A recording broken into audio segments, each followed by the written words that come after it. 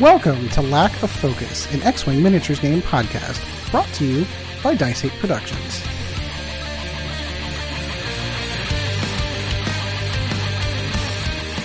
Hello everyone, welcome once again to another episode of Lack of Focus, episode 81B, the one that got away. I am your host, Ed Horn, and alongside me tonight, Mr. Sean Dorsey. Sean, how's it going, my friend? Good, Ed. I feel like I've been in this seat for this show once before, but so do I.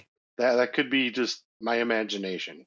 It might be. And of course, our producer extraordinaire, Mr. Chris Sheriff. Chris, how's it going? Good, thanks, Ed. So it is an episode 81B, and the reason for that is episode 81A is lost to the warp. Unfortunately, we had some recording issues where you can have just my side of the conversation. Yeah, you could just hear Chris talking about, but it was easily the best X-Wing oriented show that we've done in. Has to be at least 3 years. Has to be. Fantastic conversation that started off. A little throwaway comment that we thought was, but it went into these deep areas of talking about game design and game balance. And I mean, it was great. It was fantastic. Unfortunately, you're never going to be able to hear that show because I'm never going to be able to recreate that. So we're trying to help Chris out and try to record an emergency episode. But luckily, we have cool stuff to talk about. I was going to call this show, the one that I was going to be reinforcements incoming, because the FO... for the First Order and the Resistance are getting new ships. It was just I just saw tweets about it today. I think it was the first time that I've seen them. We've got new ships to talk about. So it's still going to be a very X-Wing oriented show. We're not going to kind of deviate far too long. We're going to do like super fast, lightning fast flight decks and just get right into the new ships and make it a close so that Chris has an easier time editing this one. So you at least have something out there. So flight deck real quick. Sean, what have you been doing lately? Trying to build models. Woo! That's my flight deck. How's it going? I mean, how far right now are you? Just out of curiosity. So I got all the Hellblasters done, and I got the Lieutenant done from the big box, and then from the Combat Patrol, and then the first, I think it's an Intercessor, and then I had to stop just because. But I will say this: I am pleased at the way that the models go together out of that Combat Patrol box. They're a lot better than the Hellblasters and the other ones because they're molded differently. Yeah, there's 5 or 6 pieces. Yeah, those are monopose. That is the direction that Games Workshop's going with their models. The original Intercessors you got are multipose, so you can actually move the arms a little. Where you want to do the arms, you want to have that guy looking that way, but or you want to have him doing this. No one's going to see this on video, but like my hands are moving as I'm talking, and that's just the direction that Games Workshop is going for a multitude of reasons that I think I've lamented about before. I'm not a fan of the concept of monopose. I've always liked the idea of crafters and modelers and modders to be able to go in and change the poses of how models look. I like the guys that took the what am I thinking? The Tau, the big mech suit for the Tau. What am I thinking of? Riptide. The Riptide, like the guys that actually had it go down on bended knee when it was like taking a shot. I thought that was really cool. And now you can't pull that. I mean, you still can, but it's more like a level 3 modder. Like you have to get in there with saws and pinning, and it just becomes like the average gamer is not going to be able to do what you used to be able to do. But I will say, I think outside of the box, if I bought the Intercessors separate, I'm pretty sure that they would be different. It's not Intercessor. What the heck? Hold on. Let me see what I'm building. I know that the 10 Assault Intercessors I got with the Endowment Infiltrators. They're infiltrators. I already build Intercessors. But like out of this, if you were to buy a box of 10 Infiltrators outside of this box, I'm sure that they would be the posable ones. Yeah, no, I agree. But here, it's a lot easier for me to do this. I put the 2 models together in about 15 minutes between the Lieutenant and the first one that I did. And the other thing I like is that in this instruction manual, it's a little bit easier to understand everything because they break it down, by the specific model, basically. Yeah. Bunch of kits now as well, Sean, are labelled as easy build kits and stuff, where theoretically you can build them with like glue and stuff, so that's probably what you wanted to look for. And they do design it in such a way that you can make viable by the rules lists out of them. It might not be viable in a competitive meta environment, but obviously that's not what you're looking for anyway. Correct, right. See, and what I'm using to put everything together too is the Tamiya extra thin cement. Yeah, there you go. That's a good one. The reason why I'm using this, I also have the Army plastic model glue stuff, but I like this stuff better because I can control it better on how much I put it on. That's on the narrow-headed brush as well. I was just going to say, it's brush applicated, that's why. Yep. And then if I need more, I just apply more, but I can also hit areas. I do slop it around a little bit more just because, when you're trying to get into small spaces and things like that, sometimes the brush blades flip, and then, but it's easier to clean up than like using the thicker, the bigger glue. Yeah, so, I have a love-hate relationship with plastic cement. I do prefer that for gluing my models, but it's a little bit goes a long way kind of thing. If you use too much of it and it presses out, because of the chemical reaction it has with the plastic, it starts melting detail off if you're not careful. Yeah, and I've had that a couple times just on minor bits on things, but with this thin stuff, it doesn't do it as much. Yep, it's still cement and it still does the same thing. It's just not as aggressive as the other glue. So I could tell you tales of the old testers, like orange tube. Yeah, the orange. Yeah, the one that smelled like orange and stuff. Yeah. Yep. That was good stuff. That stuff, and then the strings would be 3 feet long. Yes, you're trying to pull the strings off and stuff. And then you go to climb them, and you still see spider webs on them, and it's still the glue that you didn't see before. Didn't see, yeah. You have to carve it all off. So it's actually going better now that I am here, but I'm still way behind from where I want to be. But that's just because life is life, and sometimes adulting sucks. So sometimes, it's just it's just one of those things. I'm, pleased with where I'm at, and I'm already in my second thing of pluck foam to start putting the models in and stuff. So that's pretty cool. What case did you end up going with? I got just a cheap one. I got it's the Games Plus Products case. Oh, interesting. I've never gotten one of those. I'm trying to get myself some more KR multi-case stuff. Like I'm kind of a big fan of those cardboard cases they get in the big travel ones. You can put them in there. I got a couple of those. Like I got it from some tournament I went to as prize support, and I got those. And I've got the KR multi-case metal case behind me. Yeah.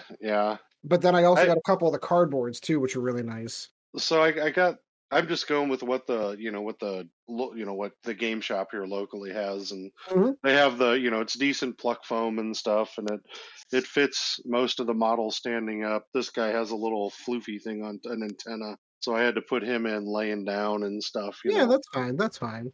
But it's it's good for what I'm using it for sure. And like I said, I'm not going to go crazy, and I think this whole setup was like $100.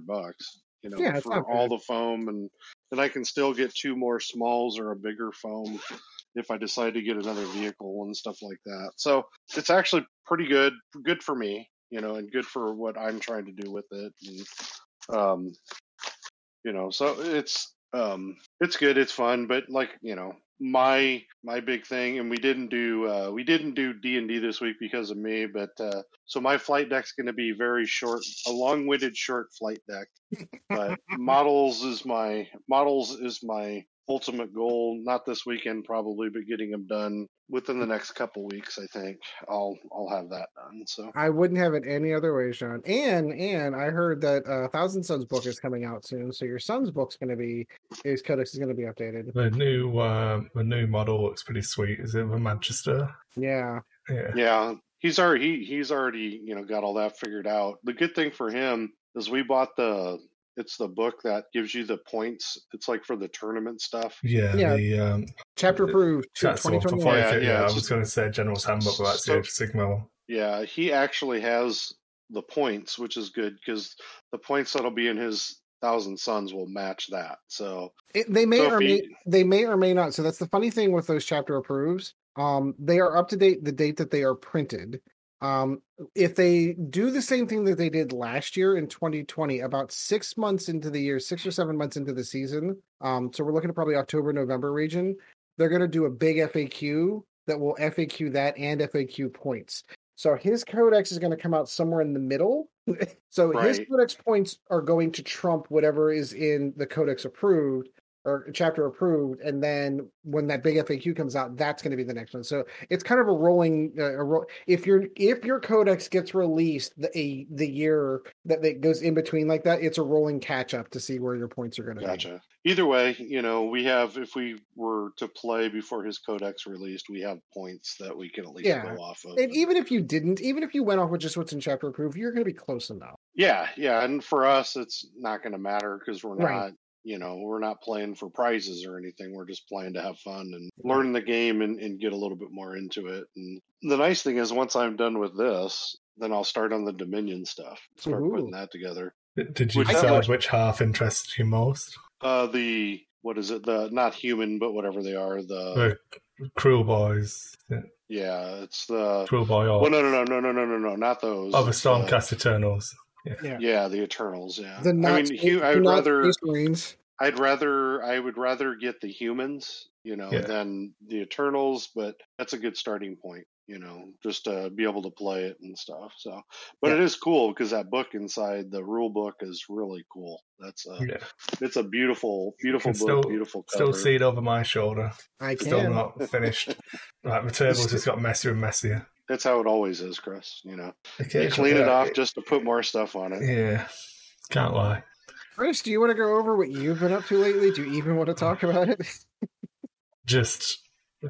I don't know, man. So I recorded like a 2-minute intro to the D&D episode for the audio version to explain why the people expected to be downloading an X-Wing podcast weren't getting one. And I was like, I'm not going to go into it because I just don't have the energy. But obviously, I can't remember if this was only spoken about on the show we lost or whatever. But so far in July, I've been having a bunch of weird and wonderful stuff going on at work because obviously COVID's starting to wind down, so looking at like events coming back. So trying to figure out what my job role is going to be and how that's all going to fit together has been relatively stressful. And then I got home at like 2 a.m. on a Thursday morning a few weeks ago now, and like the dishwasher had leaked.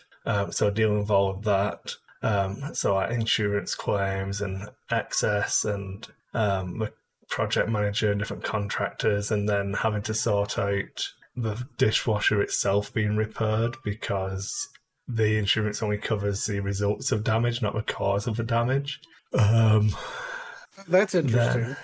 So it's $1,000 excess for the damage to the house, which like there's stains on the ceiling from where it came through into a basement here. So all of this textured ceiling is going to get... he said what he was going to do because of the amount of stuff in here. It was like, we've got this plastic stuff that they paint on or something, and then you just pull it off as a big strip. But obviously I'm going to have to do something with all of the damageable stuff in here. And then all of this ceiling's going to get redone. The floor upstairs needs to come up so we can check if there's any like real damage. But obviously, like, it's been 2 weeks just waiting. They've done nothing. I don't even have. Okay, and that's Evie saying she wants to go to bed. Do I really want to? Well, she's coming downstairs again. I can hear her on the stairs. So that's going to be a hassle at some point. Evie, are you coming back down? Sticky. You got your bug? Sticky. Yeah. Sticky spider. It's a sticky ladybug, not a spider.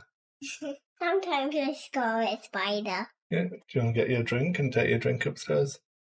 I just like you. I like you too. Put your phone back on. Yeah, because I'm working. Hi. So, what else did we had? The ceiling, and the guy came to look at the dishwasher and was like, "It's probably not worth fixing." Yeah, we're just going with Evie here. FYI, I'm not editing this out. It's fine. Just leave her go. Yeah. Oh, I love those. Those little wall crawler things. I love those. Is that the houses? It is the houses. That's right. You live at this house. Yeah, we do live at this house. That's right. Forever. Forever? Yeah. Forever. I don't live it forever. It might be too small soon. You might have to go to a new house. Yeah. And we'll keep it for a little bit. We will keep it for a little bit, though. Yeah, because we're all gonna get a house together when we retire. Yeah. So that went wrong. Lots of stuff going wrong there. The dryer broke. So I've been trying to fix that today, but I think I've narrowed it down to either like the motor, which isn't worth replacing, or the control board. But a new control board is like $350 or something from what I can find online. And I'm not 100% sure because it's like 70-30. Yeah. So there we go. A bunch of garbage. Lots of bad luck in Chris's recent history. So, and obviously, I was saying to Sean, I was really, really glad that we didn't play D&D on Monday because we got sticky spiders. Because of all the stuff going on, I was trying to get more hours at work, so I worked all weekend and then streamed as well. So I hadn't had a chance to play it. Okay. Edie. So had we actually played D&D, I would have been up until like 4 a.m. trying to figure it all out. As it was, I managed to still go to bed before 11, so that was good. That's good. Dad, is that you? That's us, yeah. Yeah, there's two of us. There is. Because this one's us talking, and this is us being recorded on the internet. Yeah. Yeah. Right now. There's a Lego. Yeah. Dad, what is that Lego for? It's for looking at or playing with. What Lego do you have? I don't know. I think you do. What type of Legos do you have? Rapunzel Lego. You do have Rapunzel Tower, that's right. Yeah, Mommy has new Lego. And what's your new one? I don't know. Does it have a robot? Yeah. What robot does it have? Hello, what? In which ones? BB-8. BB-8, and what's the other one? I can't remember. Is it R2... R2D2, that's right. R2D2. Yeah. Okay. Because you've got your own little X-Wing, haven't you? I'm slipping. You are slipping. Okay, well, I'm going to go and try and put it back to bed. And that's my flight deck. I did streaming, but we'll cover that on your flight deck. Yep, we'll cover that. That was 14 or 18. We'll get the second time stop at 25. I'll let you hear them. I'll have to hold this over your ear. Ready? Hi. Good night, Evie. Good night. Yeah, let's see in a bit. Yeah, shall we get your water as well? About 7. Yeah. Oh, to have little kids. Oh, I know. It's been a while. There are those points in time in my life where I look at my kids and like, oh, I miss it. I kind of miss it. Life's so much simpler at that age. It really is. By far, yeah. I mean, don't get me wrong. There's something to be said for the fact that my kids are fairly self-sufficient. Like, I don't have to worry about one of them drinking something under the sink that they're not supposed to, kind of thing. That's kind of nice. I do like that. Right. I do like the fact that I can leave a room and not worry about the house burning down. I'm a fan of that. Like, in my head, if I could just stop them growing right now, like where they are now, and if I didn't get any older either, I'd be fine with it. Like that would be nice. Yeah, that would be your nexus point where you're just caught in the loop and. Right. Exactly. If I got caught in the nexus, that's where I would go. Yeah, it's weird because Aaron's 26, so it's like you don't get those days back. That's the one thing about it that I think a lot of people forget is we live in a hustle and bustle world, and you just don't get them back. And well, and it just goes so fast. Like, for example, like I'm getting ready to have in October will be my 5-year anniversary working with my job, and I'm like, I don't even know how that happened. Yeah, weren't we on the old show when you got that job? Yeah. Because you were laid off from the one you had before or something, and then you got that one? Correct. Well, you took this job when you moved back because your wife was... That's right, yeah. So I was going to say, so basically how it worked out is when we moved out to Ohio, we still kept doing the show whenever I was still in Ohio. When we came back from Ohio, I took the summer off to keep an eye on the kids and then got this job in October. Right. But that was 5 years ago. And that's just insane to me that it's gone that quick. Yeah, it goes by too fast. The older you get, the quicker it goes. Yeah, I'm starting to pick up on that. All right. I still remember the days in grade school when you're staring at the clock and it seems like it's like months for the clock to move 5 minutes. Or summer vacation felt like the longest thing ever, and then you're like, oh. And now it's like we're getting ready to go into August here shortly. The kids will be going back to school here in about a month. Yeah, it's crazy. All right. So I'm not editing. I'm gonna leave as much in as I can because this is what they get. This is what happens on a B show. All right, so for my flight deck, I'm going to try and get really, really quick. I've been really, really getting into 40K. I've been doing, I think I'm now at 7 games played in person between my son and I playing here in the basement as he's testing out and trying out his lists and getting deeper and deeper into it. Having deep conversations that's probably the fun part for me. Like that's the one thing I'm enjoying. So I went up and played Chad that one Tuesday night. The following Tuesday, I offered, hey, Chad's son's Logan's coming. He's looking to play. Do you want to come up and try it out? And Gabe's like, yeah, okay, I'll give it a shot. And then I gave him my old Firstborn Marines. And the next thing you know, we're having 2.5-hour conversations as he's list building and preparing to this is the list I'm going to take next week. This is what I want to do. This part didn't work out very well. I want to add this and take away this. And I want to look at this upgrade. It's been fantastic. It's been having a ton of fun. And I'm painting my ass off now. Part of what's helping me paint my ass off, by the way, is a certain stream that runs every Sunday in the evening, which is just a perfect way for me to end my week. I've been watching Chris's stream every Sunday, Painting with Chris Sundays. I don't know if he's got an official title, but in my mind, that's what it is. Because what it does is it gives me an excuse to sit the iPad here in front of me and get paints out. Because look, your first stream, Chris, I sat and watched. I mean, and it's fun, it's enjoyable because I can interact more often. But then there's the other thing. Well, if I'm sitting here watching someone paint, I should be putting some use to this. And so then I started getting paint. So I've gotten so much stuff painted, so much so that I've got almost all of my Necron stuff done. I've got 10 Immortals I've got to finish up. I'm probably going to finish this up tomorrow, because I need them for my next game, and my Necron Nightbringer. I have a Catacomb Command Barge I need to finish for my 2,000-point army. And then I have some of those loose things that came with the Indominus box set that I don't really want to run, but they're there. So I kind of just want to paint them. Like the Scorpec Destroyer Lord looks really cool, and I want to paint it because it looks fun. I don't know that I'm ever going to run him, but it's there, and I might as well paint it. There's the Crypto Thralls are in there, the one other Cryptek that's in there that isn't very good, the Plasmancer, I think it is. And then I've got a bunch of Scarab bases. But beyond that, I don't have anything else Necrons left to really need painted. I am at the phase where I'm at the point in time. So I've had my Necrons for so long. I bought them back whenever they were in 4th edition, so everything's on 28mm bases. And when they re-released them with this, the 9th edition said their GW is going to a 32mm base. So I'm at the point now where I'm starting to replace models, where I'm going to retire my old smaller base Necron Warriors and replace them with new ones. So I do have 20 Gauss Reaper Warriors I need to paint from the Indominus box set. On Chris's advice, because he made me do it, because he twisted my arm, I went out and bought an additional 20 Necron Warriors that are 32mm based ones. So I've got to prime and paint those up as well. But then after all of that, I'm kind of done. So the next thing I'm moving on to are going to be painting Primaris Marines. I really because I have basically 1,000 points sitting here in that Indominus box set. They're there.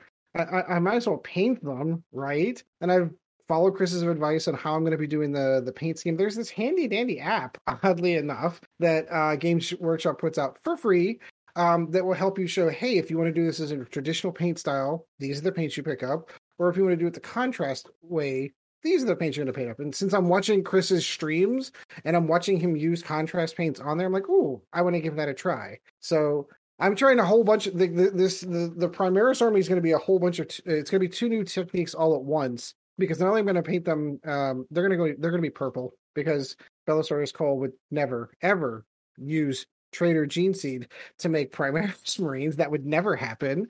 So they would never use Emperor's Children's Geneseed to make Primaris Marines. So I'm going to be painting them up in Emperor's Children purple. But I'm also going to go with some of their basing material, like the faux effects of stuff that they got for the material. So I picked up Mars Earth Crust, I think it is, or Earth. It's whatever the iron. It's whatever the Martian one that cracks. It's that crackling paint. Yeah. And I'm going to give that a shot because I want these guys are going to be from a more Martian type of material. I mean, I even bought tufts. So instead of doing the old Woodland Scenics, little white glue, put some grass down, I even bought tufts, even though fundamentally I still feel they're out of scale.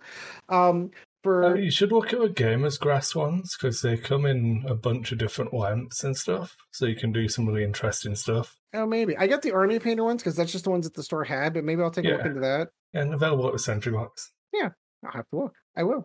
I know, because I stock them, and they come in a bunch of alien colours as well. I've got an alien range. So if you're doing orange, you could get neon blue plant life and stuff. Ooh, that'd be cool. That'd be really cool. That's a good idea. I might have to look into that.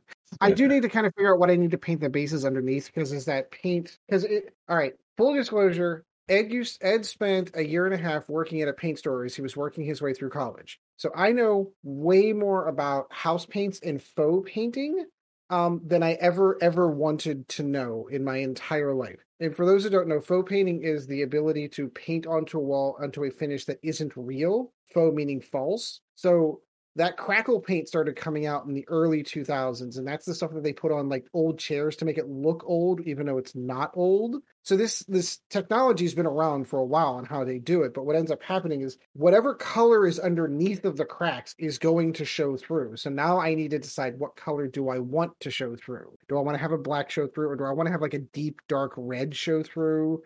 What would be under Martian surface? So like I've spent more time than I care to admit looking at actual photos from Mars to see, well, what's underneath? Like if there's a crack in there, what does it look like underneath? Because I want it to be like authentic, to know what color I'm going for. And it looks like a deep brown would probably be working well for me. So I think that might be the direction I go. Yeah, basically you want to avoid the lighter colors. The default for me generally is I'll just repaint the base black. But I've been experimenting on Nurgle Demons with a few different effects, because for my Nurgle Demons, I'm trying to find a crackling paint where I can have like the ooze coming out from underneath it. Ooh, so that's a good idea. I was doing white and then building up some like fluorescent colours underneath, then put a crackling paint on, then work from the cracks outwards a little bit so it looks like it's cracking because there's this ooze coming up out of the ground. But it's still a little bit away. I saw this badass tutorial on how to make like a lava effect going under it. So you start off with like a dark red on the outside of if it's a round base, a dark red on the outer, and then you start getting into your oranges and your whites down to the point where you're almost like a small circle of white. So whenever the cracks come out, it looks like lava underneath of it. It was a really cool tutorial. I'm not going to do that, but that was a badass idea. Yeah. But yeah, so I was at the game store last. I complained to Chris on his stream that my number 2 Sable brush, I did end up using dish washing soap, but it was starting to fork, which is super annoying when you're trying to keep a sharp point. Because as Chris has even said in his streams, it doesn't really matter what size brush you use, as long as it keeps a sharp point. It could be a larger brush, as long as it's got a sharp point, you should still be able to get detail paint, which is absolutely accurate. However, the minute that one of two things happens, if it's a cheaper brush and it's not natural hair, they'll hook, cut that off, and it becomes a dry brush because it's done. Just put it into because brushes have life cycles. And that is not a detail brush anymore. That's not a layer brush anymore. That is a dry brush because it's done. But what ends up happening is if you don't clean and maintain your brushes, what ends up happening is you get paint inside the ferrule, which is the material they use to keep all the hair together, which is usually wax. And you'll get paint in there, and then it'll slowly start forking just like a comb going through hair. And it'll start forking your brushes. So I ended up cleaning it with dish soap, but they do make other professional brush cleaners that you can use to clear that up.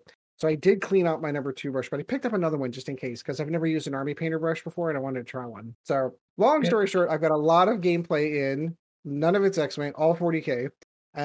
I'm really enjoying the game. I really, really do like 9th edition. I think all the fun stuff that they have added with the tactical game, with the stratagems that are added to it, the fact that I can sit down and go, it always bothered me, 5th edition and other previous editions of the game, where it's basically a slugfest for 4 turns, and then on the last turn and a half, then you start caring about objectives. I like that the game is not that way anymore. I like that the game is like, you need to start being concerned about objectives on 2nd turn, 3rd turn, 4th turn, and the longer you're holding those objectives, the more points you're calculating up as it goes up. I like that. I like the way that it's scored, so I'm having a ton of fun playing and showing up to the game store with fully painted models, so it's been fun. Good. I'm glad. I'm proud of you. And tune into Chris's stream on Sunday, because you can see me complain about my forked brushes. Yeah, I've done...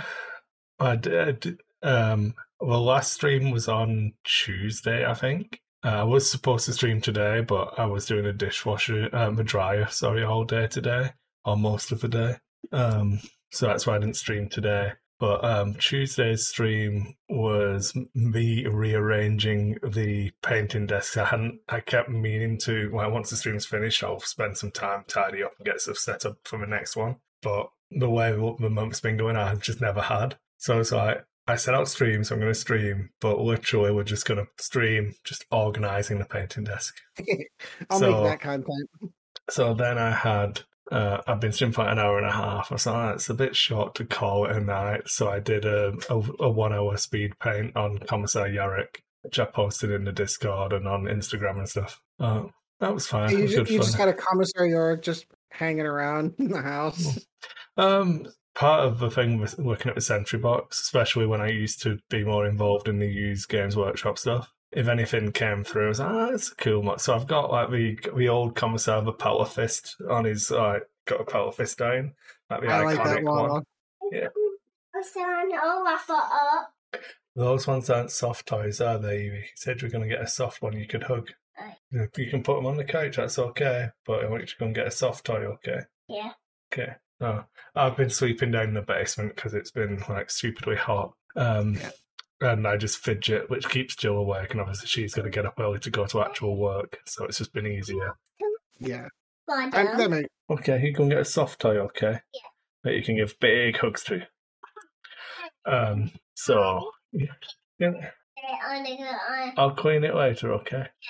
It's a bit dirty. Thanks. Apparently the basement's a bit dirty. Spider, okay? I won't forget your sticky spider, okay? Yeah, I know you mean your ladybug. So yeah, yeah. We'll get through it, Chris. We'll get through.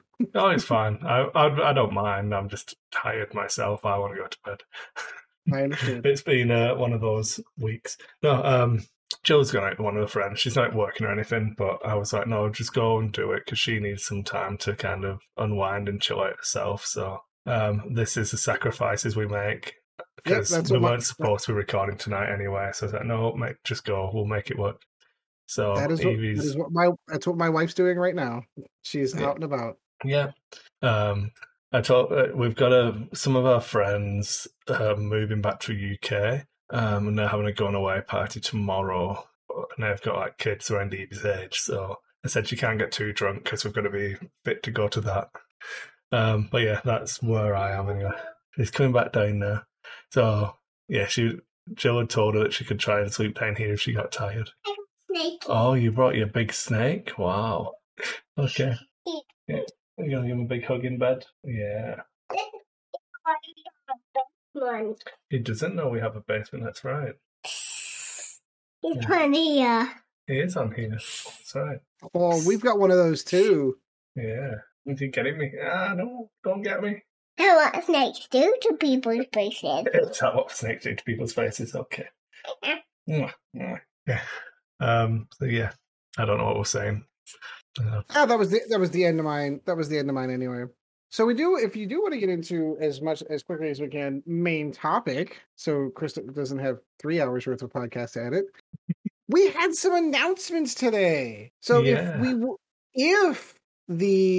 did talk about this. We talked about this when we talked about the new talents that were added to. Yeah, we touched on Fury of the First Order because Asmodee France, I think, leaked it because the product was available on their website, so people took screenshots. So we knew about Fury of the First Order. We didn't know about Resistance Y-Wings. And now we do. This is an interesting trend, though, with this pack, and I'm kind of curious to see if this is something that's going to continue with. Let's make it on that desk. I think in reality, this is a good way for them to move forward. I agree. So, it's probably going to come in at the $40 price range, like they have been, and you're going to get 2 ships, 2 different paint schemes, and I like it. I like the way that it's going. I mean, I could see the guys going. I could see X-Wing. This is the Y-Wings we're talking about. Sorry. Yeah. I'll pull that picture up for people watching on YouTube. So I could see people going, well, I only want one Y-Wing. I only want all the pilots, and I only want to spend $20 on that because I just want all the upgrades in there, and I don't really want to go and get all of the other stuff. But for a faction, for 2 factions, for both of these that are desperately in need of fresh blood, desperately in need for a higher ship count, this is going to be fantastic for them. I genuinely do look forward to this. I'm looking for those New Republic Y-Wings are pretty sharp. I'm not sure how I feel about having all red actions with the exception of focus, but it does seem to be clear to me that these things it's an interesting design style as I was looking at this today. So, because just before we go on to the car, I want to talk about the aesthetic a little bit. Sure, so one thing that surprised me, obviously, so Y-Wings are Republic era ships. So we've got Republic Y-Wings where it's the fully armored, and then the ones that are used... To be canonically correct, they're actually older than that, but okay. But as in... Well, no, because I'm pretty sure when Ahsoka uses them in Shadow Squadron, they're talking about them being the new bomber. So I think the Clone Wars era ships. So they might have been older, but aren't these the transition ships between the old and the new? Yeah, but anyway, this is off my point. Yeah. So obviously the Clone Wars era ones have got the heavy armor on. The Rebellion strips the armor off because they don't have the parts to maintain it. So why do the New Republic ones that are new not have armor? Daddy. Why? What's the design? Daddy. Yeah. You want to help me? Okay. Other than making it cheaper. Yeah. I mean, that's the only thing that you can really do with it is I don't make think it a we few saw them, points cheaper. Are they in Rise of Skywalker in that big fleet battle or something? Like, there was that many ships, so yeah, but... So it's entirely possible that there would... So you could practically... Well, wait a minute, but you're talking New Republic, right? You're not talking Resistance here? Yeah. I mean, I think this would have been Rogue One time frame, maybe? Maybe. Because, we're a New Republic patrol. I mean, don't get me wrong, I really like the aesthetic for them. I just think it's an interesting design choice. I really like the sleekness on the cockpit. It's definitely a different sculpt and a different looking ship, but yeah. I've always said the Y-Wing is one of my favorite ships, so like I'm a gigantic fan, but you are correct in the fact that you're like, why didn't they go with a different... So what this also would mean with both of these kits, with the exception of the Whisper that we're going to talk about here in a moment, with both of these kits, that means that most likely this meant that are these new ships that Fantasy Flight Games, I assume this is still residual for... I know it's got Atomic Master Games on the tweets, but I'm sure this is still part of the design. The card, I think. So there was a leaked card for the TIE Whisper, which has still got the LFL FFG logo on the side. Right. Yeah. So my point is, so specifically with that TIE SE bomber, I don't recall ever seeing that ever. So then the question... So my point is, did FFG get the opportunity to once again create a new ship and add it into Star Wars canon like they did with the Raider? And I'm okay with that. I'm totally fine with it because I mean it's entirely conceivable. There's plenty of other ships that the Imperium had. There's other ships that the First Order had that we just never saw on film. So I'm totally on board with it. And I think that's the only way, especially with depending what direction LucasArts goes with as far as new Star Wars material, we may not visit this era of Star Wars for some time ever again. So no. Andor is pre-original series. That's what Sean's saying. He's saying that. Yeah, but you're getting to that time frame though. You know that Andor time frame isn't that much lagging behind New Republic. No, you're thinking Mandalorian. Andor's pre-episode 4.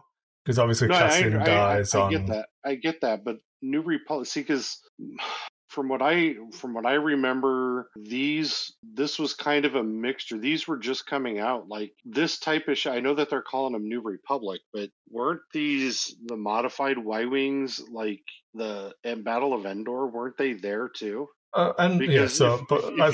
more looking at the Mandalorian timeline at that point then. Is it? Or is it? Yeah. Because Andor would be before the Battle of Yavin. It's like 5 years before Yavin. Yeah. Whereas Mandalorian's 5 years after Endor. Yeah. Right. But the First Order ones are clearly 20-ish, 30-ish years in the future whenever the First Order finally decides to assert their dominance on the galaxy again. So that is completely new canon as far as I'm concerned, because I've not... I mean, again, maybe it's in... I don't know that First Order is in... what is the Star Wars Fighters game? Why am I drawing a blank on that? But not Squadrons. Squadrons, yeah. I don't think they're in Squadrons. So no, it's just Civil War era. Yeah.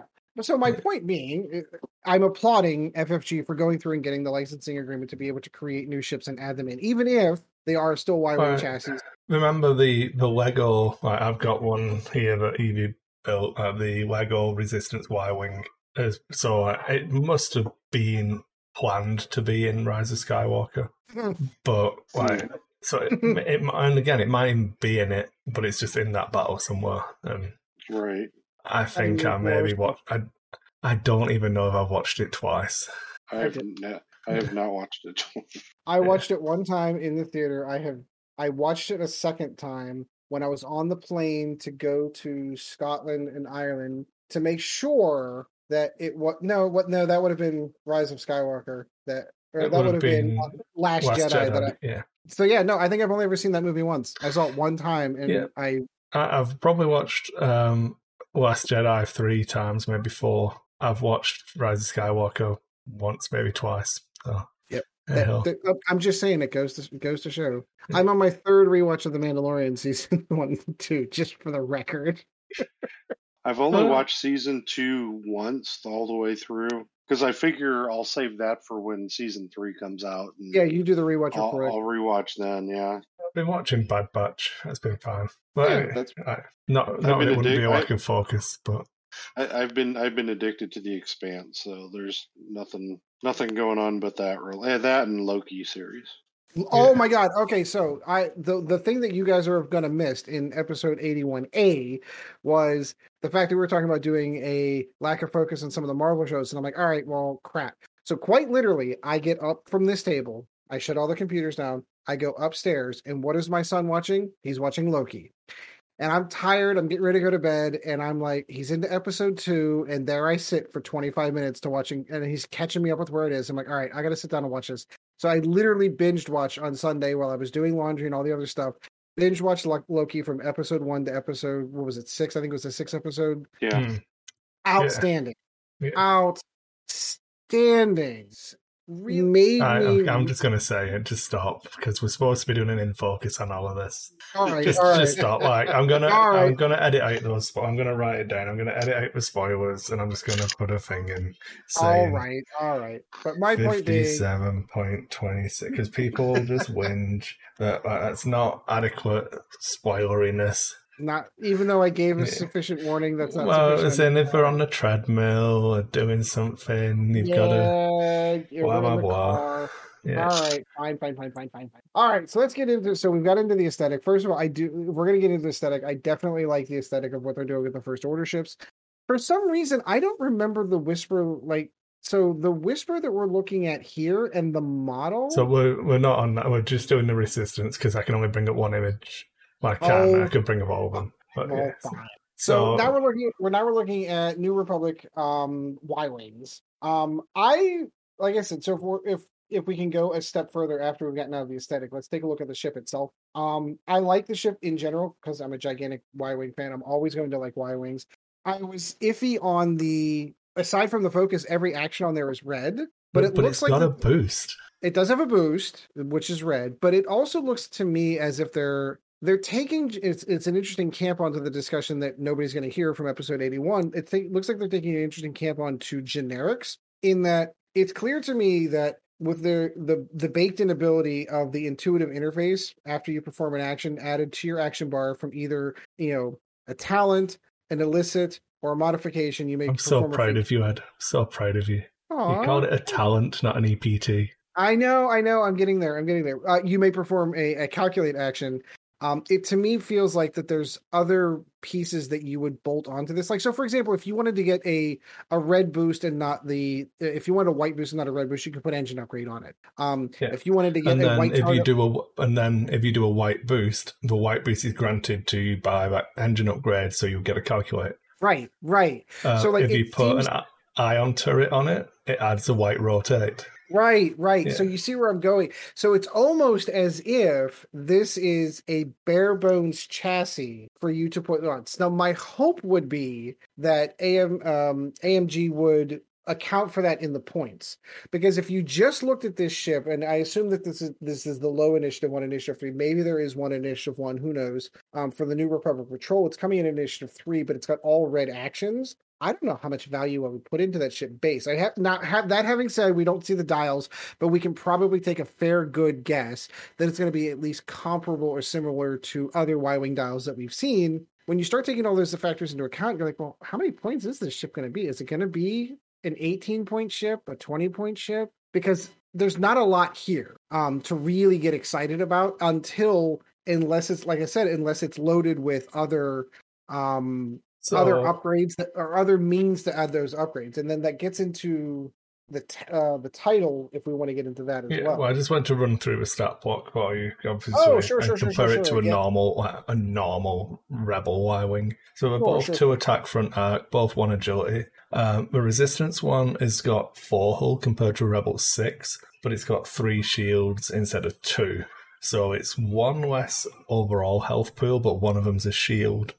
And if you look at the dial on the Rebel Y-wing, it's got the 1 banks, 1 straight as blue, 2 hards, 2 banks, 2 straight, with straight being blue, 3 hards are red, the rest of the 3s are white, and a 4 straight being red, and a 4K. The Republic Y-wing has got the same dial, but only the straights are blue. Right. For this one, because it's got a boost, I kind of hope that it's like the Z95, where it's the 2 banks that are blue, because I think that it's a lot harder to clear stress with the 2 bank rather than the 1 bank. Yeah, I agree. So that could be an interesting take, because it then feels like a faster ship as well. Right. Yeah. But it also comes with a title, which is the wartime loadout, which I think is interesting. And the point standardized as well. So if you put it on 1.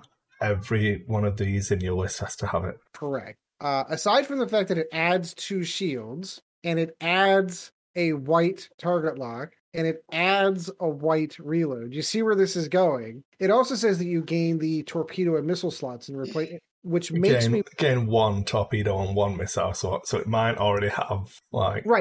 So there is that possibility that maybe it already has 1. And you're just adding secondary ones, or the possibility that it doesn't have any, and that we really are talking about a bare bones chassis that you modify and add things on and bolt little pieces onto it the way that you want it. And the ability, of course, is pretty fantastic. I actually really like it. The devastating barrage while performing a torpedo or a missile attack. If the defender is in your bullseye arc, your critical results cannot be canceled by evade dice results, which is outstanding. So if you have something that's going to push through shields or drop shields correctly, it's really nice to be able to roll dice and say, hey, all those crits, you're taking them. Yeah. Now there are other methods. Where you've got the soft mod. Right, exactly. Where it does the hit goes to a crit for protons. Yep. Yeah. Well, it also gets around, hey, look at all those cool force users you've got that are turning all those focuses into evades. Guess what they can't do now?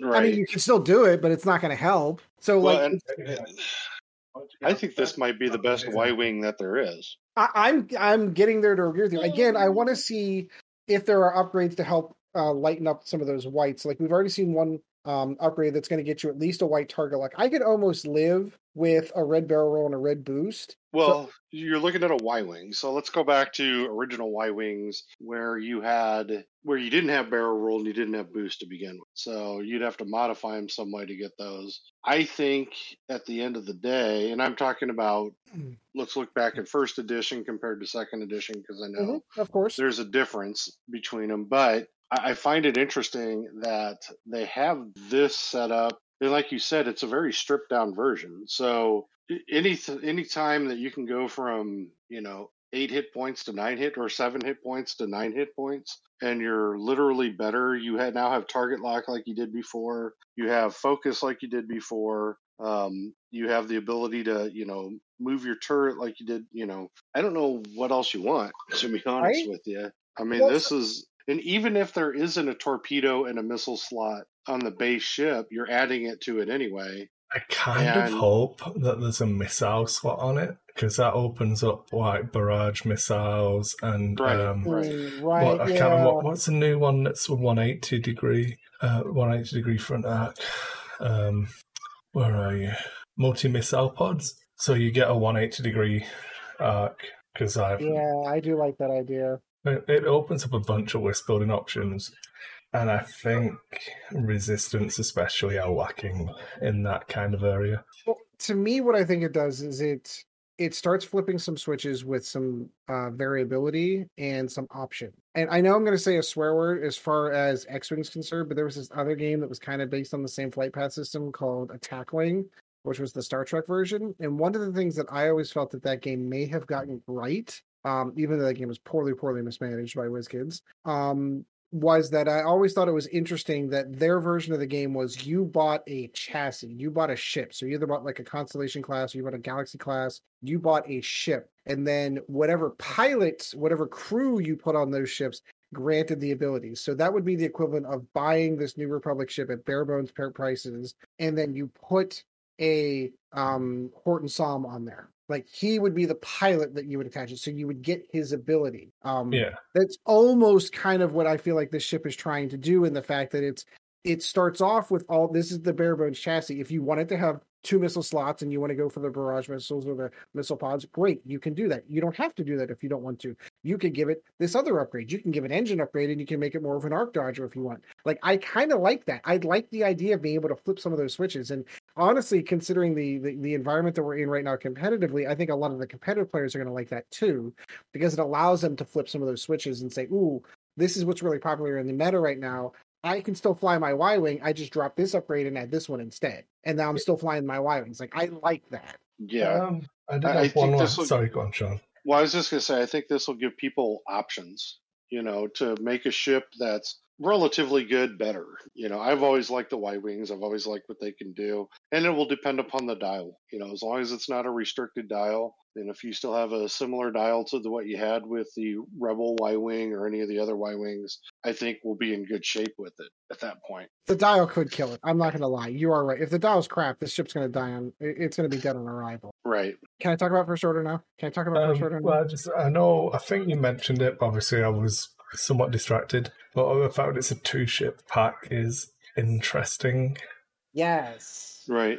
Right. I think it's hard to argue against the cash grab mindset, but I don't know that it really bothers me. I don't think it bothers me at all. And there's a couple of reasons. Like, first of all, in a post-COVID world, in case you didn't know, these things are manufactured in China and they do come over from the slow boat from China. So we are looking at situations where not only things from board games, graphics cards, everything in the silicon, like everything has been slower, and they're going to be slower for the foreseeable future for at least the next, a year to 18 months. So I would rather spend $40 and get 2 ships as opposed to trying to find that second Y-Wing that I want and can't find it because all the individual blisters are gone. Right. Just like the Alpha Class Star Wings, for example, like people can't find them. They've not been reprinted in 2nd edition yet. They're impossible to find. And if you do, you're paying through the nose. I still haven't put mine on eBay yet, but I'm going to do it. I'm going to have to. I went back to my case to make sure, yep, I do indeed have 3 sitting there. So I'll keep 1 and then I'll send the others 2 off to the internet and someone else can enjoy them since they can't find them. So yeah, no, I'm okay because it's not like they're price gouging. It's not like they're going to charge you $45 for this. They're going to charge you $40 for it, which is the same cost you'd be spending for 2 ships. And for that $40, you get 2 full functioning ships and in a faction that is in dire need of help. Yeah, I don't know. The only thing I'd be worried about is if the optimal thing is run 3 of them and pull, then it starts to feel bad. You know what I mean? Yeah. Or you could go worse, and I know you're holding me back on this one. If the optimal build for First Order is 2 Whispers, and you've got to go and buy 4 bombers that you might not necessarily want, and you're spending, what are those coming out to, $45, $50? I think we've already seen that sort of in. I know a couple of my friends were running Separatists. They were running Maul and 3 of the belly rubs. Oh, there you go. There's another good example. Yeah, yeah, but if you're a company, that's kind of what you need to do.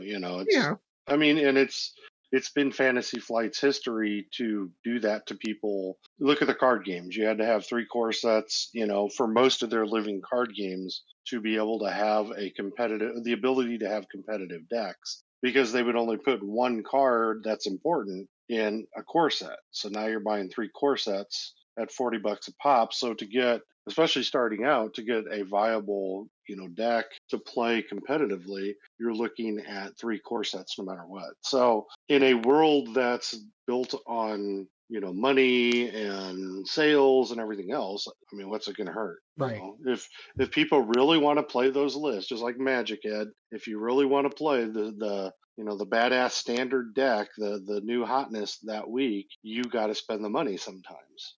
$60 fetch lands, 4 each. $60 shock lands, 4 each. Yep. Right. Do it. And you're going to do it. If you really want to run that, you're going to do it. And you'll either do it through trading, you'll do it through eBay, you'll do it through whatever you need to be able to run the list you want to run. And with tournaments restarting, you're going to see that. I think you'll see the complaints, of course. If, like Chris said, you need 3 of these things and a PO, well, now how are you going to come up with the third one unless they come out with a blister? Right. So maybe they go that route. Maybe they will blister these out in individual amount. I don't know that they are going to do that. And if they don't, they don't. It's just the way that it is, and we move forward in X-Wing. Yep. What you'll end up seeing is these bombers on eBay. So if you're really interested in the bomber, I bet you're going to find a bunch of them out there, because if they turn out to I'll mediocre. bring that one up instead. What's that? I'll bring up a picture for the First Order, seeing as we're already there. Good. Because they do look sharp. I do aesthetically like. I've always thought. I mean, all right, look, I've been super hypercritical of the Disney Star Wars sequel trilogy, and as far as my like and dislike for it, the one thing that I will not fault them for, I always thought that the First Order had a really cool aesthetic. I thought their ships always looked really, really cool. Sure, they were Empire Plus, so like an FO had a shield and the original TIE Fighter didn't, but that white on black with their paint scheme, I always thought was super cool. So aesthetically, the ships look cool.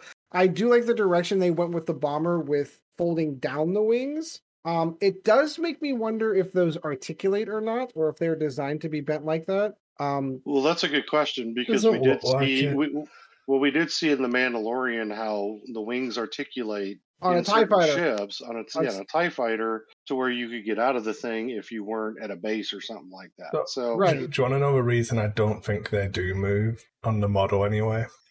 Because in this squadron pack, they are bent outwards, which is just asking to break them off as you try and pull them out of that plastic. Yep.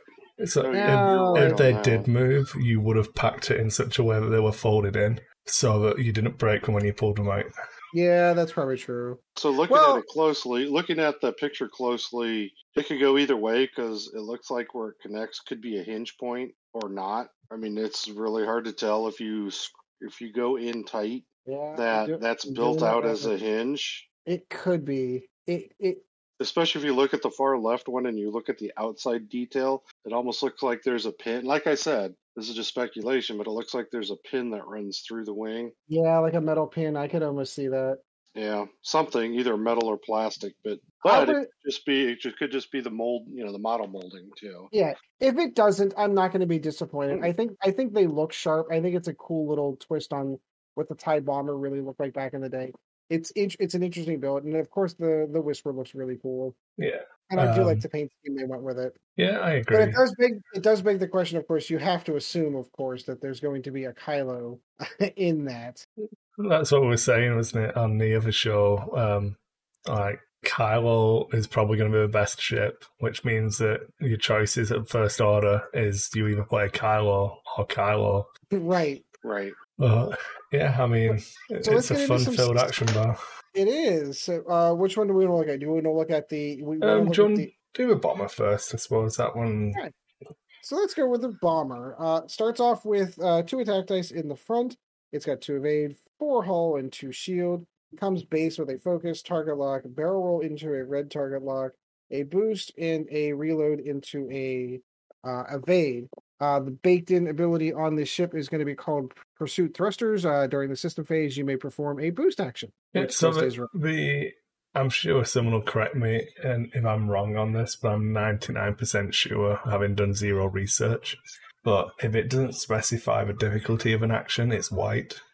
Yeah. So your Pursuit Thrusters boost should be a white boost, I believe. Right. Right. So you can do the white one in Yeah, exactly. So that could be a ton of fun, especially we're going to assume with the reload action, it's going to be loaded up with, torpedoes and bombs and mines and stuff like that. That'll be a ton of fun. Yeah, you'd hope so. It's a little less beefy than I would have thought it would have been. Maybe not. I'm trying to think. It's a TIE bomber. It's the same health wheel as a TIE bomber. It's a bomber. You get 2 shields instead of 6 hull. But that's kind of my thought process, though. So, whenever you had, the TIE FO, for example, it was basically a TIE fighter with 1 extra shield. This is basically a TIE bomber with the same... I mean, they mix it up as far as the health. They get 2 shields instead of 2 extra hull, which is arguably better because they can't be critted on those 2. I would have thought maybe they would have gone 3 shields. But my hope is that so I get what you're saying, but I think you then start being in Punisher territory rather than TIE bomber territory. Right. Yeah. And I don't want to pay Punisher points. That's true. Because FO is already more expensive. So if this keeps the points level closer to TIE bomber points, then I think there's stuff to explore. There was already archetypes of Vader plus bombers. So if this comes with 2 missile slots, you start getting to be able to run Kylo plus. If you can run Kylo plus 3 of these, it's game over, man. It doesn't matter, Yeah. Wait, you're going to give the first order an actually competitive build? That'd be nice. It's still Kylo plus someone else in it, so it's no change really. You don't know that he's going to have the same abilities. They could give him. I'm not. I don't even care about new Kylo. I'm still talking about Silencer Kylo. Oh, okay, gotcha. Well, that's true. Since we did move on to the Whisper, let's kind of get into this. The TIE Whisper Modified Interceptor. 3 attack dice only in the Bullseye arc. It does come with a turret that very similar to the A-Wing that can be rotated to the front or rear arc that comes with 2 attack dice, so it can fire in the rear if it wants. That's an interesting choice. However, I think we'll get into why I think they made this decision. 2 evade dice, 3 hull, and 2 shields. Its entire action bar is white, so it's focused into a turret move for free. It is an evade. It is a target lock. It is a barrel roll into a rotate for free. White. A boost into a turret rotate it for free. Super efficient. It's basically a TIE SF from that.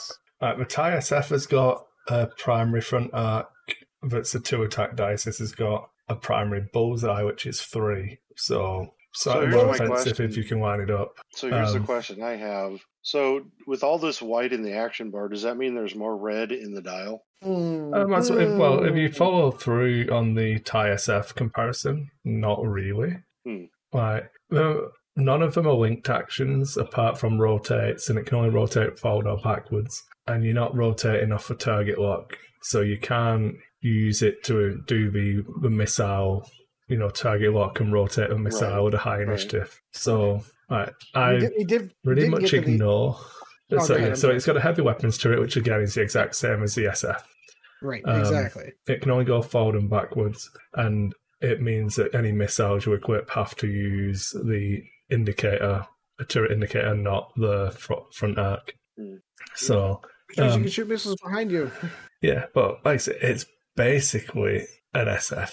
A better SF, if the dial is anything close. So like an interceptor style dial. Well, I mean, is it better if it's 5 more points? With all the white on its action bar, but that's what I'm saying. What's the white? What's the red on an SF action bar? I'll stop my head. None. It's the same. It's the same. I mean, I'll pull up the card for you now. Give me a second, because X-Wing. There we go. At some point today, please. Okay, so you're just not going to open. Cool. Just make my life harder. That's what I need. Okay. Let's have a look. All right. Not an FO, we want the SF, Omega Squadron.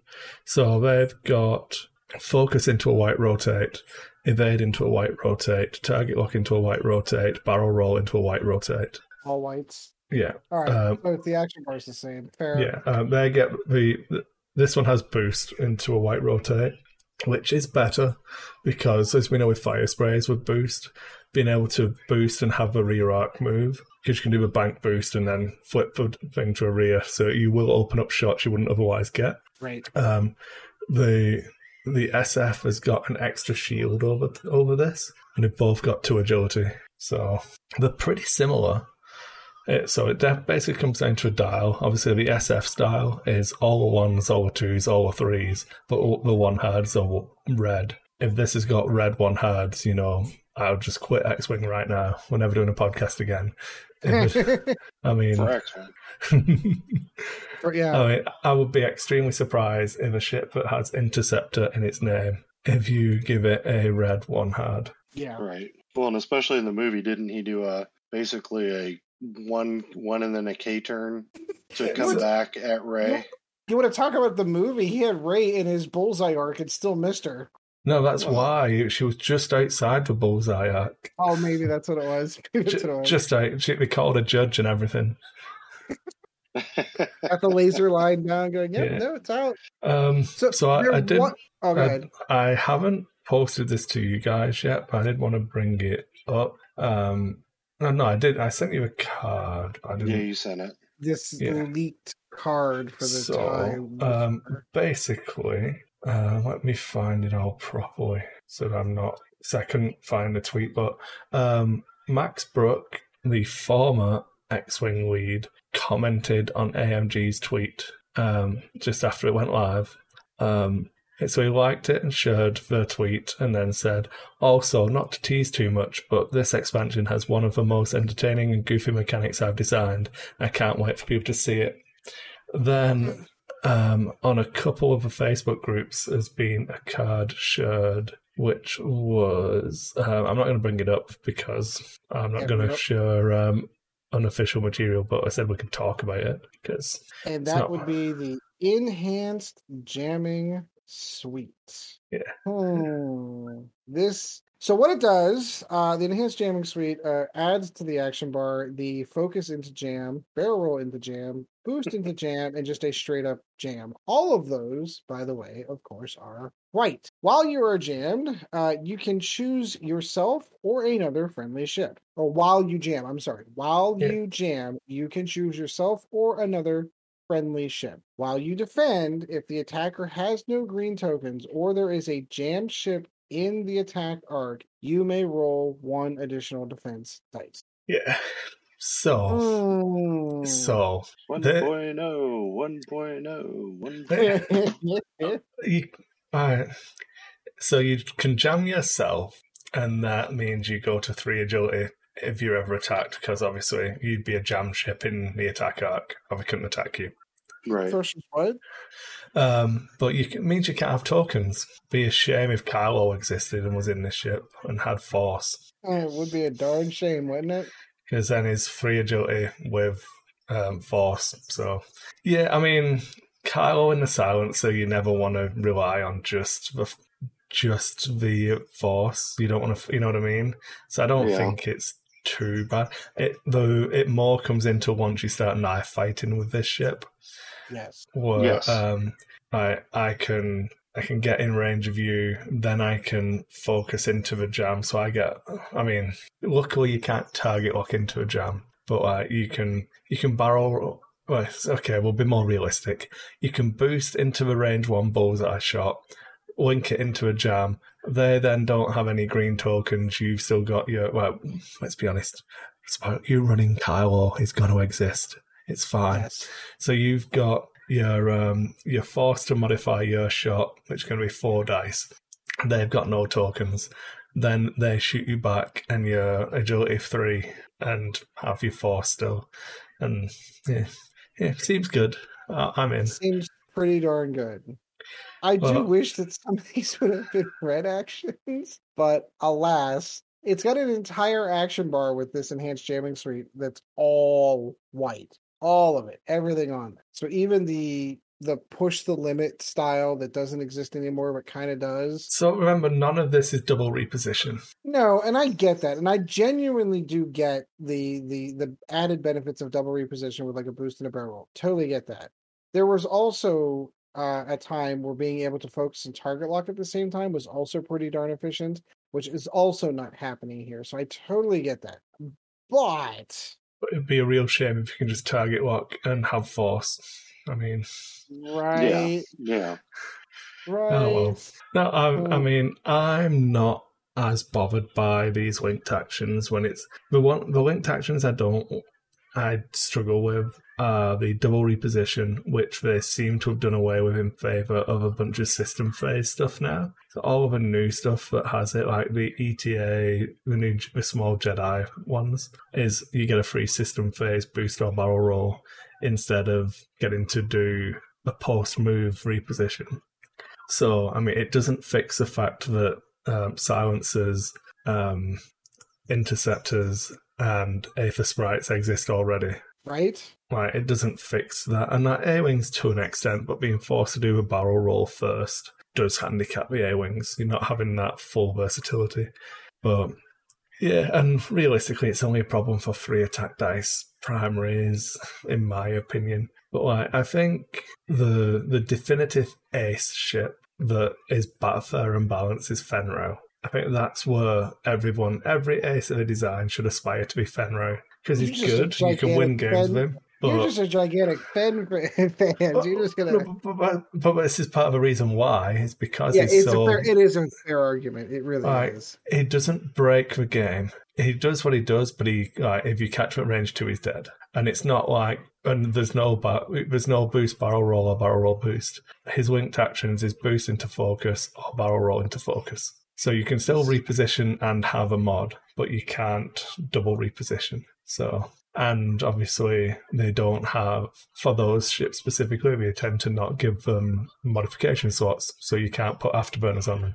So we're very aware of that later on in 2.0. As I say, you can't undo the fact that the previous ships exist, though.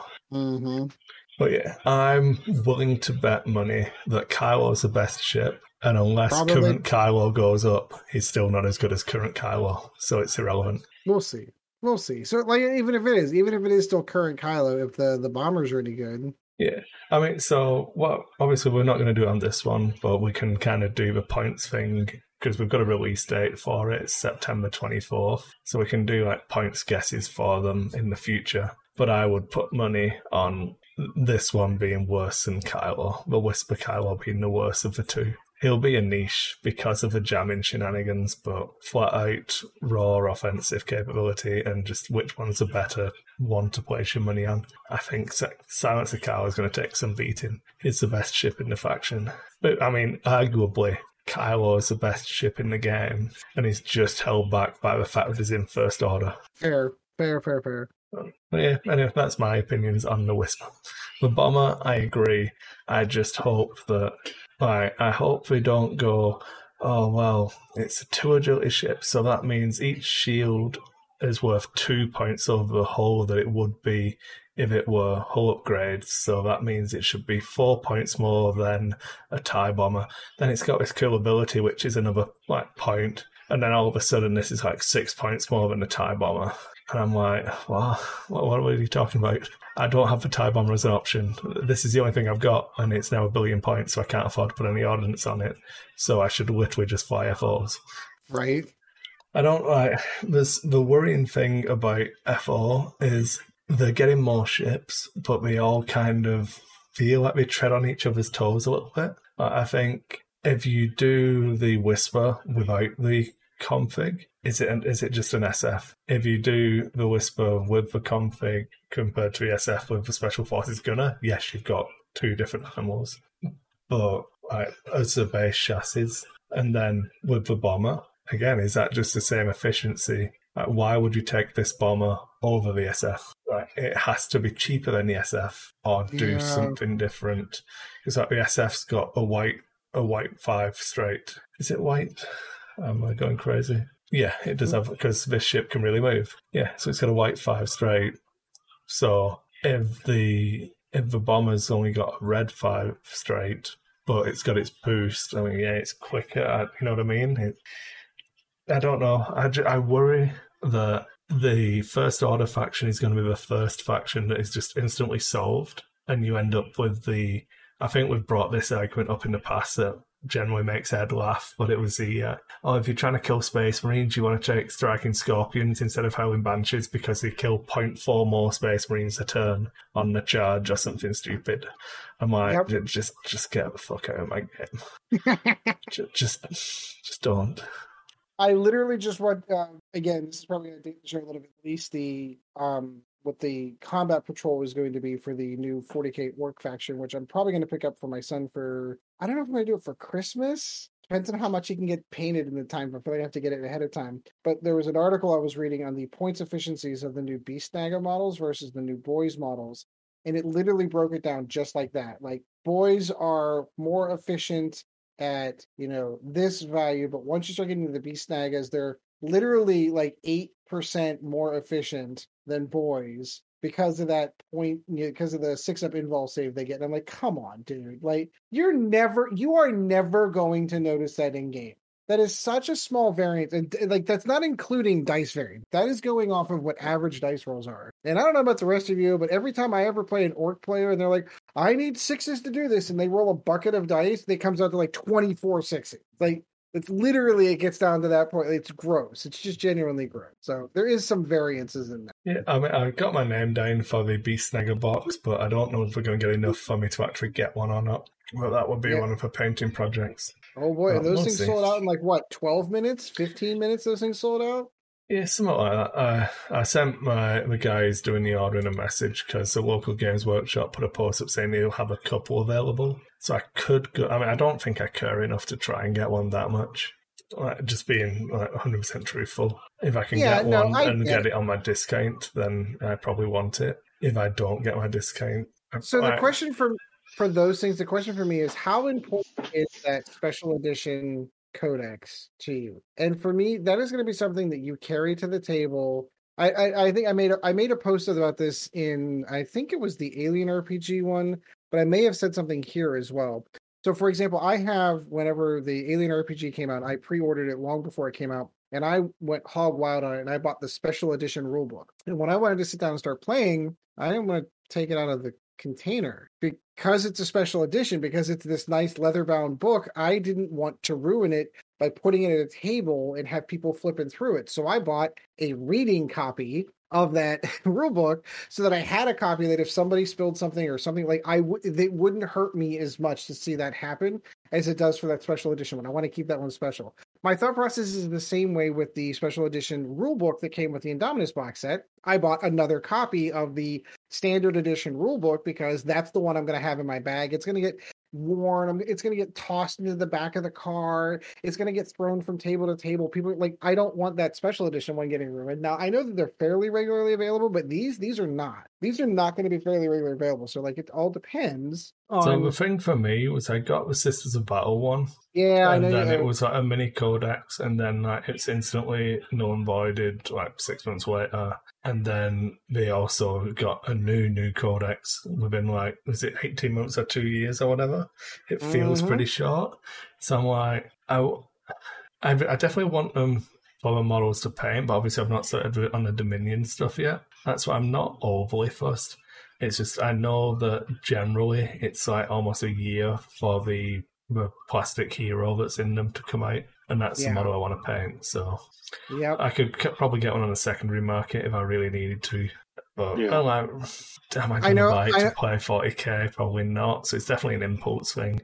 And realistically, if I can't get it from the store and use store credit, then I can't get it because I need to pay for a new dishwasher and a new dryer.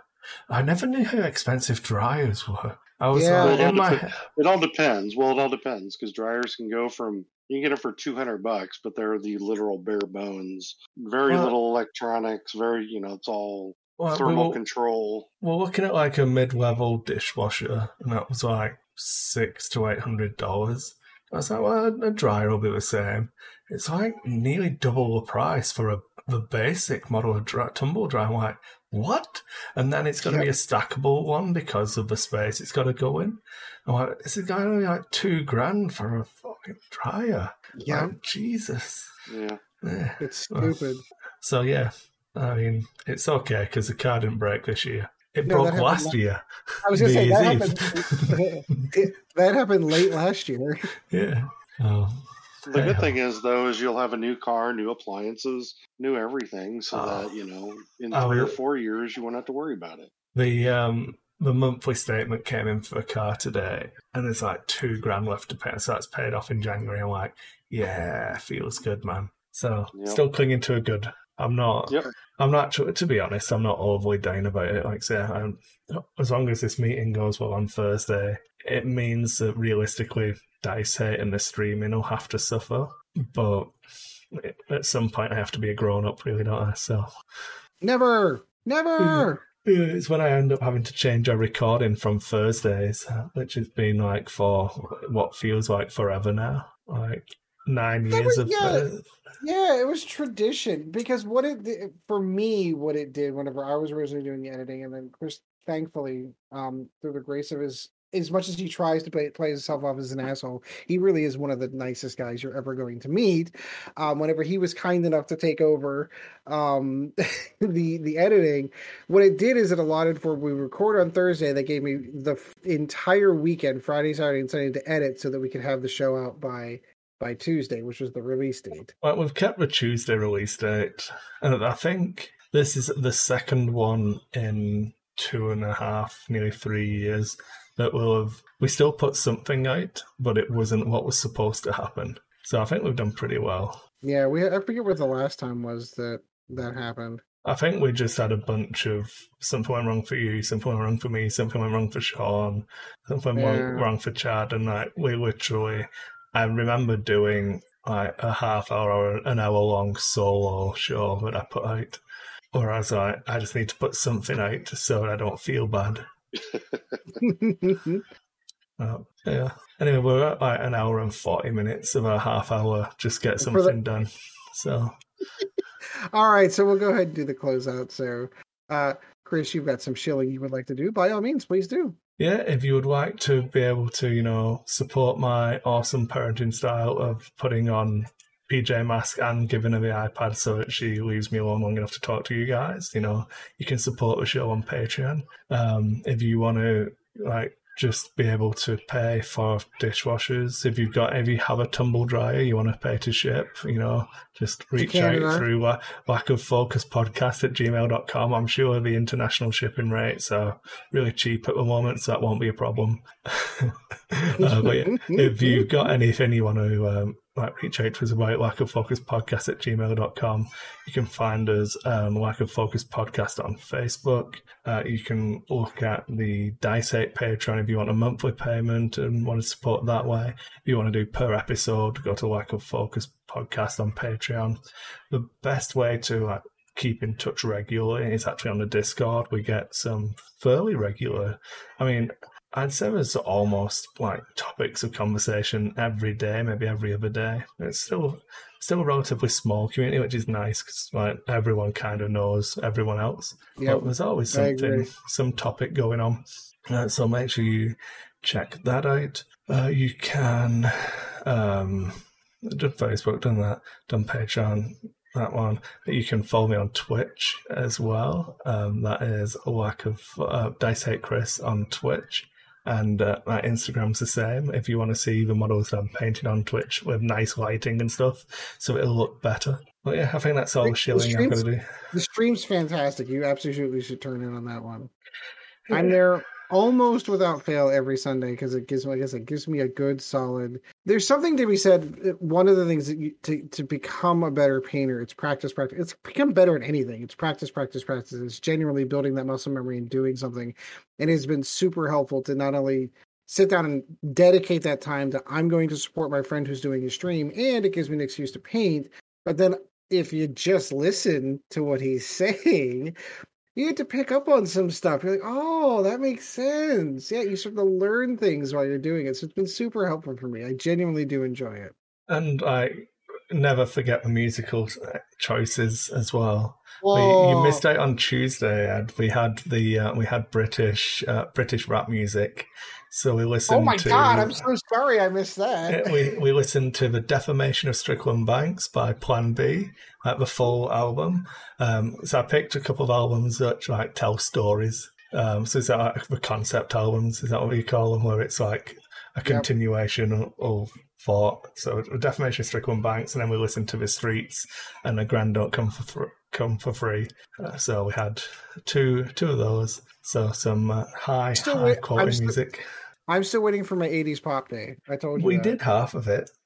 Did you? When? We definitely had 80s on. So yeah, well, we can do 80s on Sunday. I'm just saying because I did not see that. Sunday might be a little bit of a late one though, because Jill might be working, so I'll have Evie again, and I can't lock myself in the furnace room. Right, it's a different area of the house entirely. Trust me, I totally understand. Yeah. But yeah, like I could definitely go maybe one show without the Oasis. It's like, not that I'm not an Oasis fan, and not that I don't like that play. I think there's only 2 Oasis songs on that 3-hour playlist. I did have Wonderwall on twice for some reason, so I did remove one of the Wonderwalls. Oh, okay, maybe I missed that. And there are some interesting song choices that I have found myself thinking. Just fair war, like it was definitely it's Frozen. Is Sean frozen as well?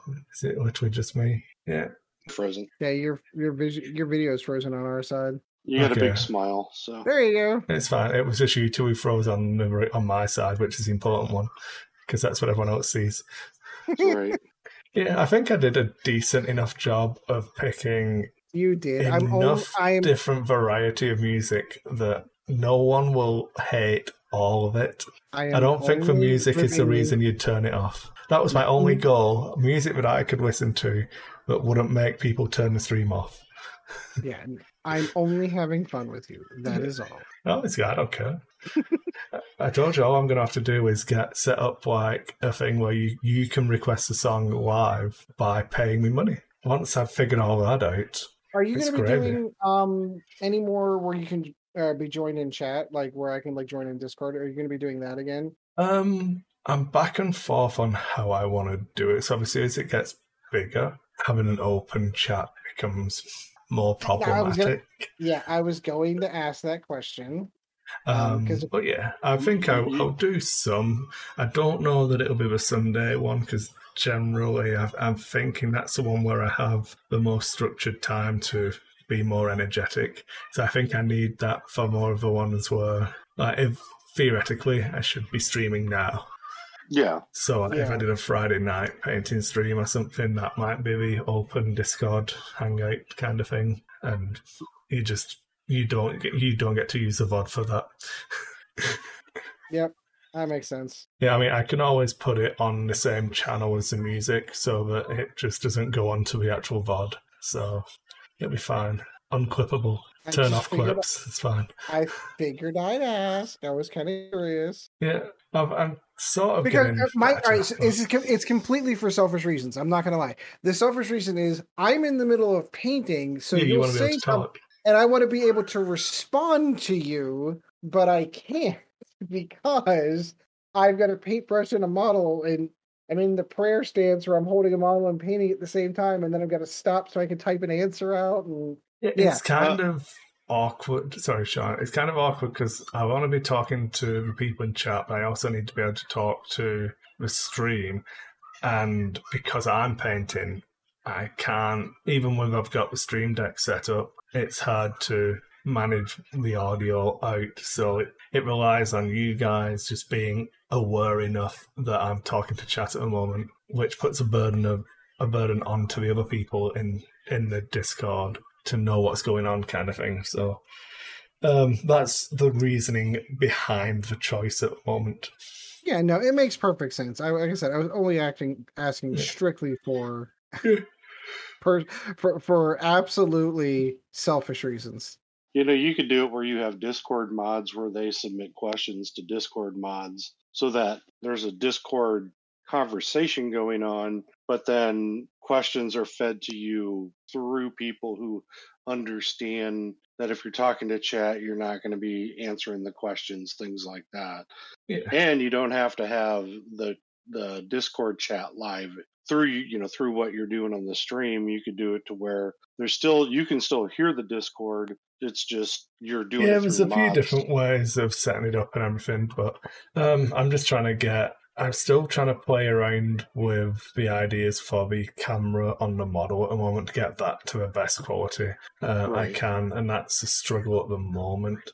I think I said on one of the previous streams, I tried the webcam. So the camera I'm using for the YouTube that everyone can see is watching on YouTube is my SLR. That's permanently set up on this computer now. I might have to remove the SLR and see if I can set up in the furnace room to get that better clarity. But that relies on one of my friends said that he's got a capture card that I can use because a USB one because I can't spend more money. Again, it's happened. Basically, this is what happened. I spent the money on the computer that's in there, then the car broke. I spent the money on a new monitor and a new microphone to go in there so that I could cut it. Because the mic I was using, I couldn't get rid of the sound of the furnace running.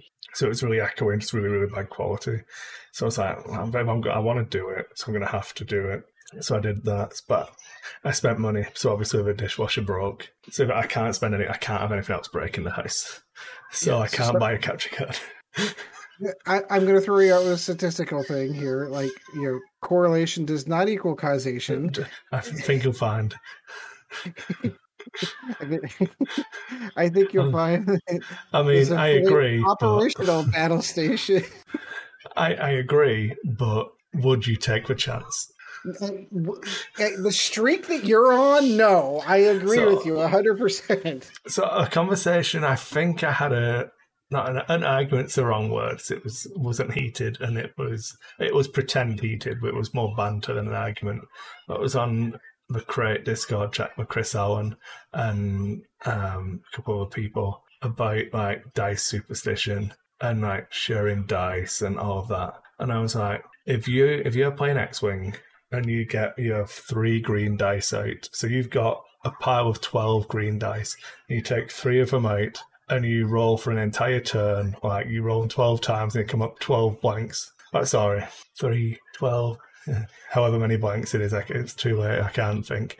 But if it came up 36 blanks, would you put those dice back and just get other ones? Probably. But I wouldn't do it through any level of dice suspicion or superstition. Because they were like, dice superstitions are stupid. And I was like, I agree, but in this scenario, when the dice are right there, why wouldn't you?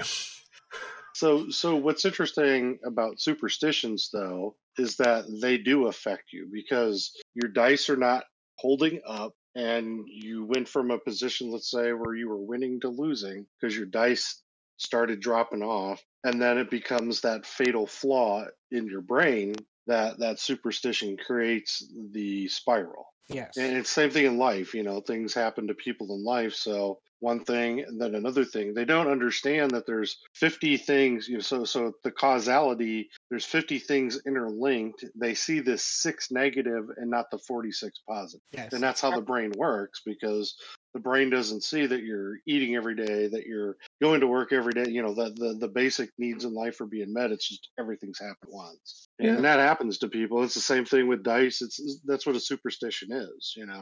When something can go wrong, it will go wrong. I 100% agree with that. The problem that I have is that I know that the manufacturing process for especially opaque dice isn't the best, and depending on the quality of those dice being produced, those things can have air bubbles in them that you would never know are there unless you cut the dice open.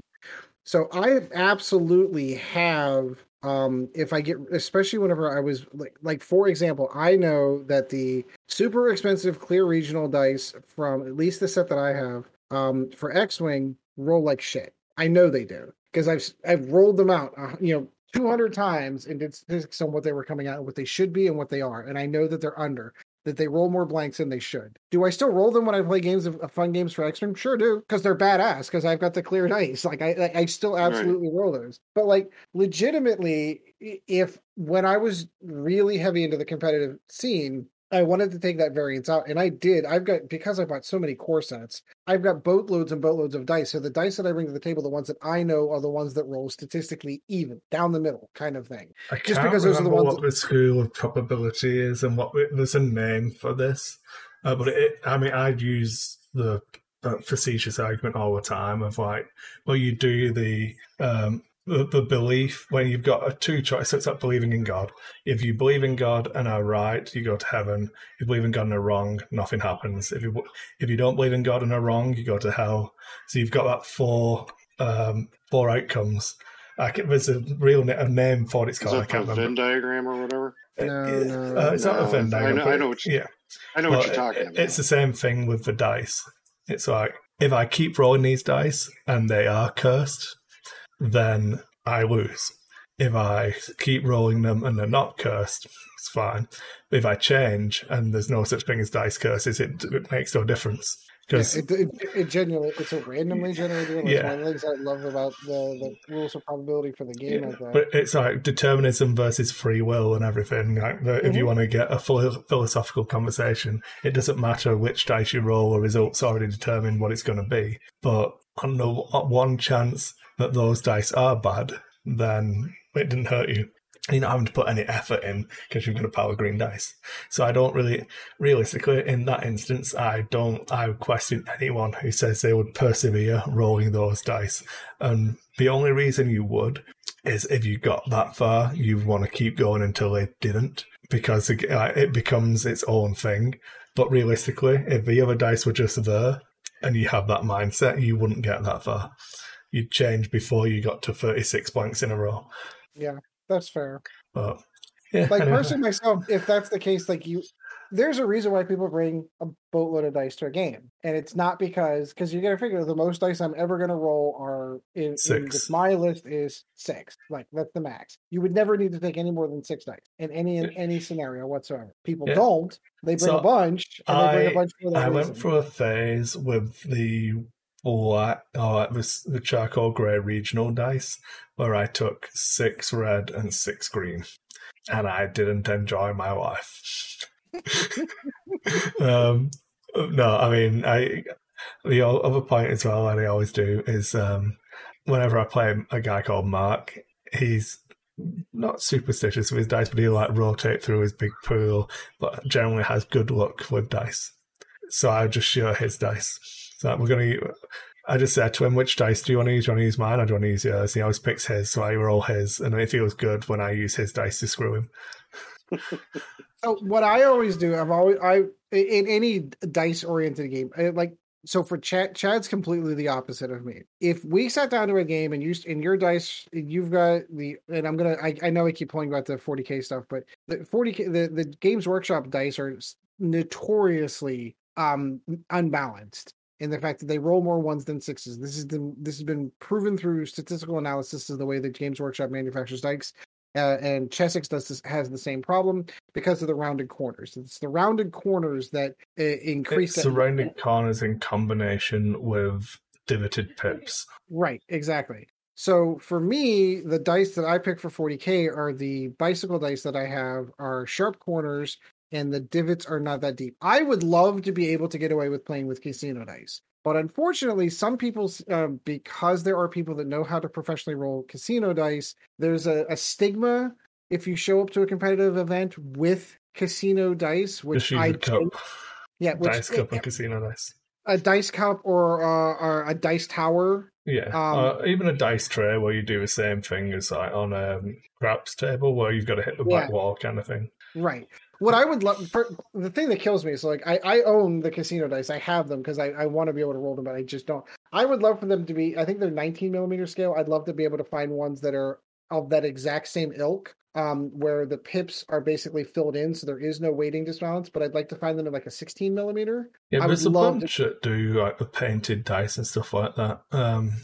I'll send you some links for some good dice. Yeah, it has to be sharp edges and painted pips. Yeah, because that's what I want, and it has to be at 16 millimeter. Because the 19 millimeters are nice, but like so, for example, I had a scenario where I had an entire squad of Necron warriors that were going to be rapid firing into a squad of Chad's Marines. That's 40 shots. That's 40 shots at 19 millimeters. I don't have enough hand space to stack them up into a cube and genuinely give them a valid shape. Do you know what I mean? Need a bigger cup. This is fair. You need a bowl at that point. Well, I legitimately, I started looking into potentially building a dice tower so I could just start dumping it. You could even share the cup bed so it's 2 players on 1 cup. Oh, all right, that's a perfect place to end this one. So on that note, I do want to thank everyone for tuning in. Do appreciate it, and hopefully your understanding of the lateness. And I do want to thank Chris in advance for all the hard work he's going to be putting in for editing this and trying to get this out. So I do want to thank him for that. So I do hope you enjoyed. And until next time, guys, I almost gave my YouTube intro. There it goes. I haven't recorded a video in a couple of months. I need to get back in. I've taken a hiatus. As always, guys, fly casual. Thank you once again for joining the Lack of Focus X-Wing podcast. Check out Dice Hate Productions for all the latest episodes, and we'll be looking forward to seeing you again next episode.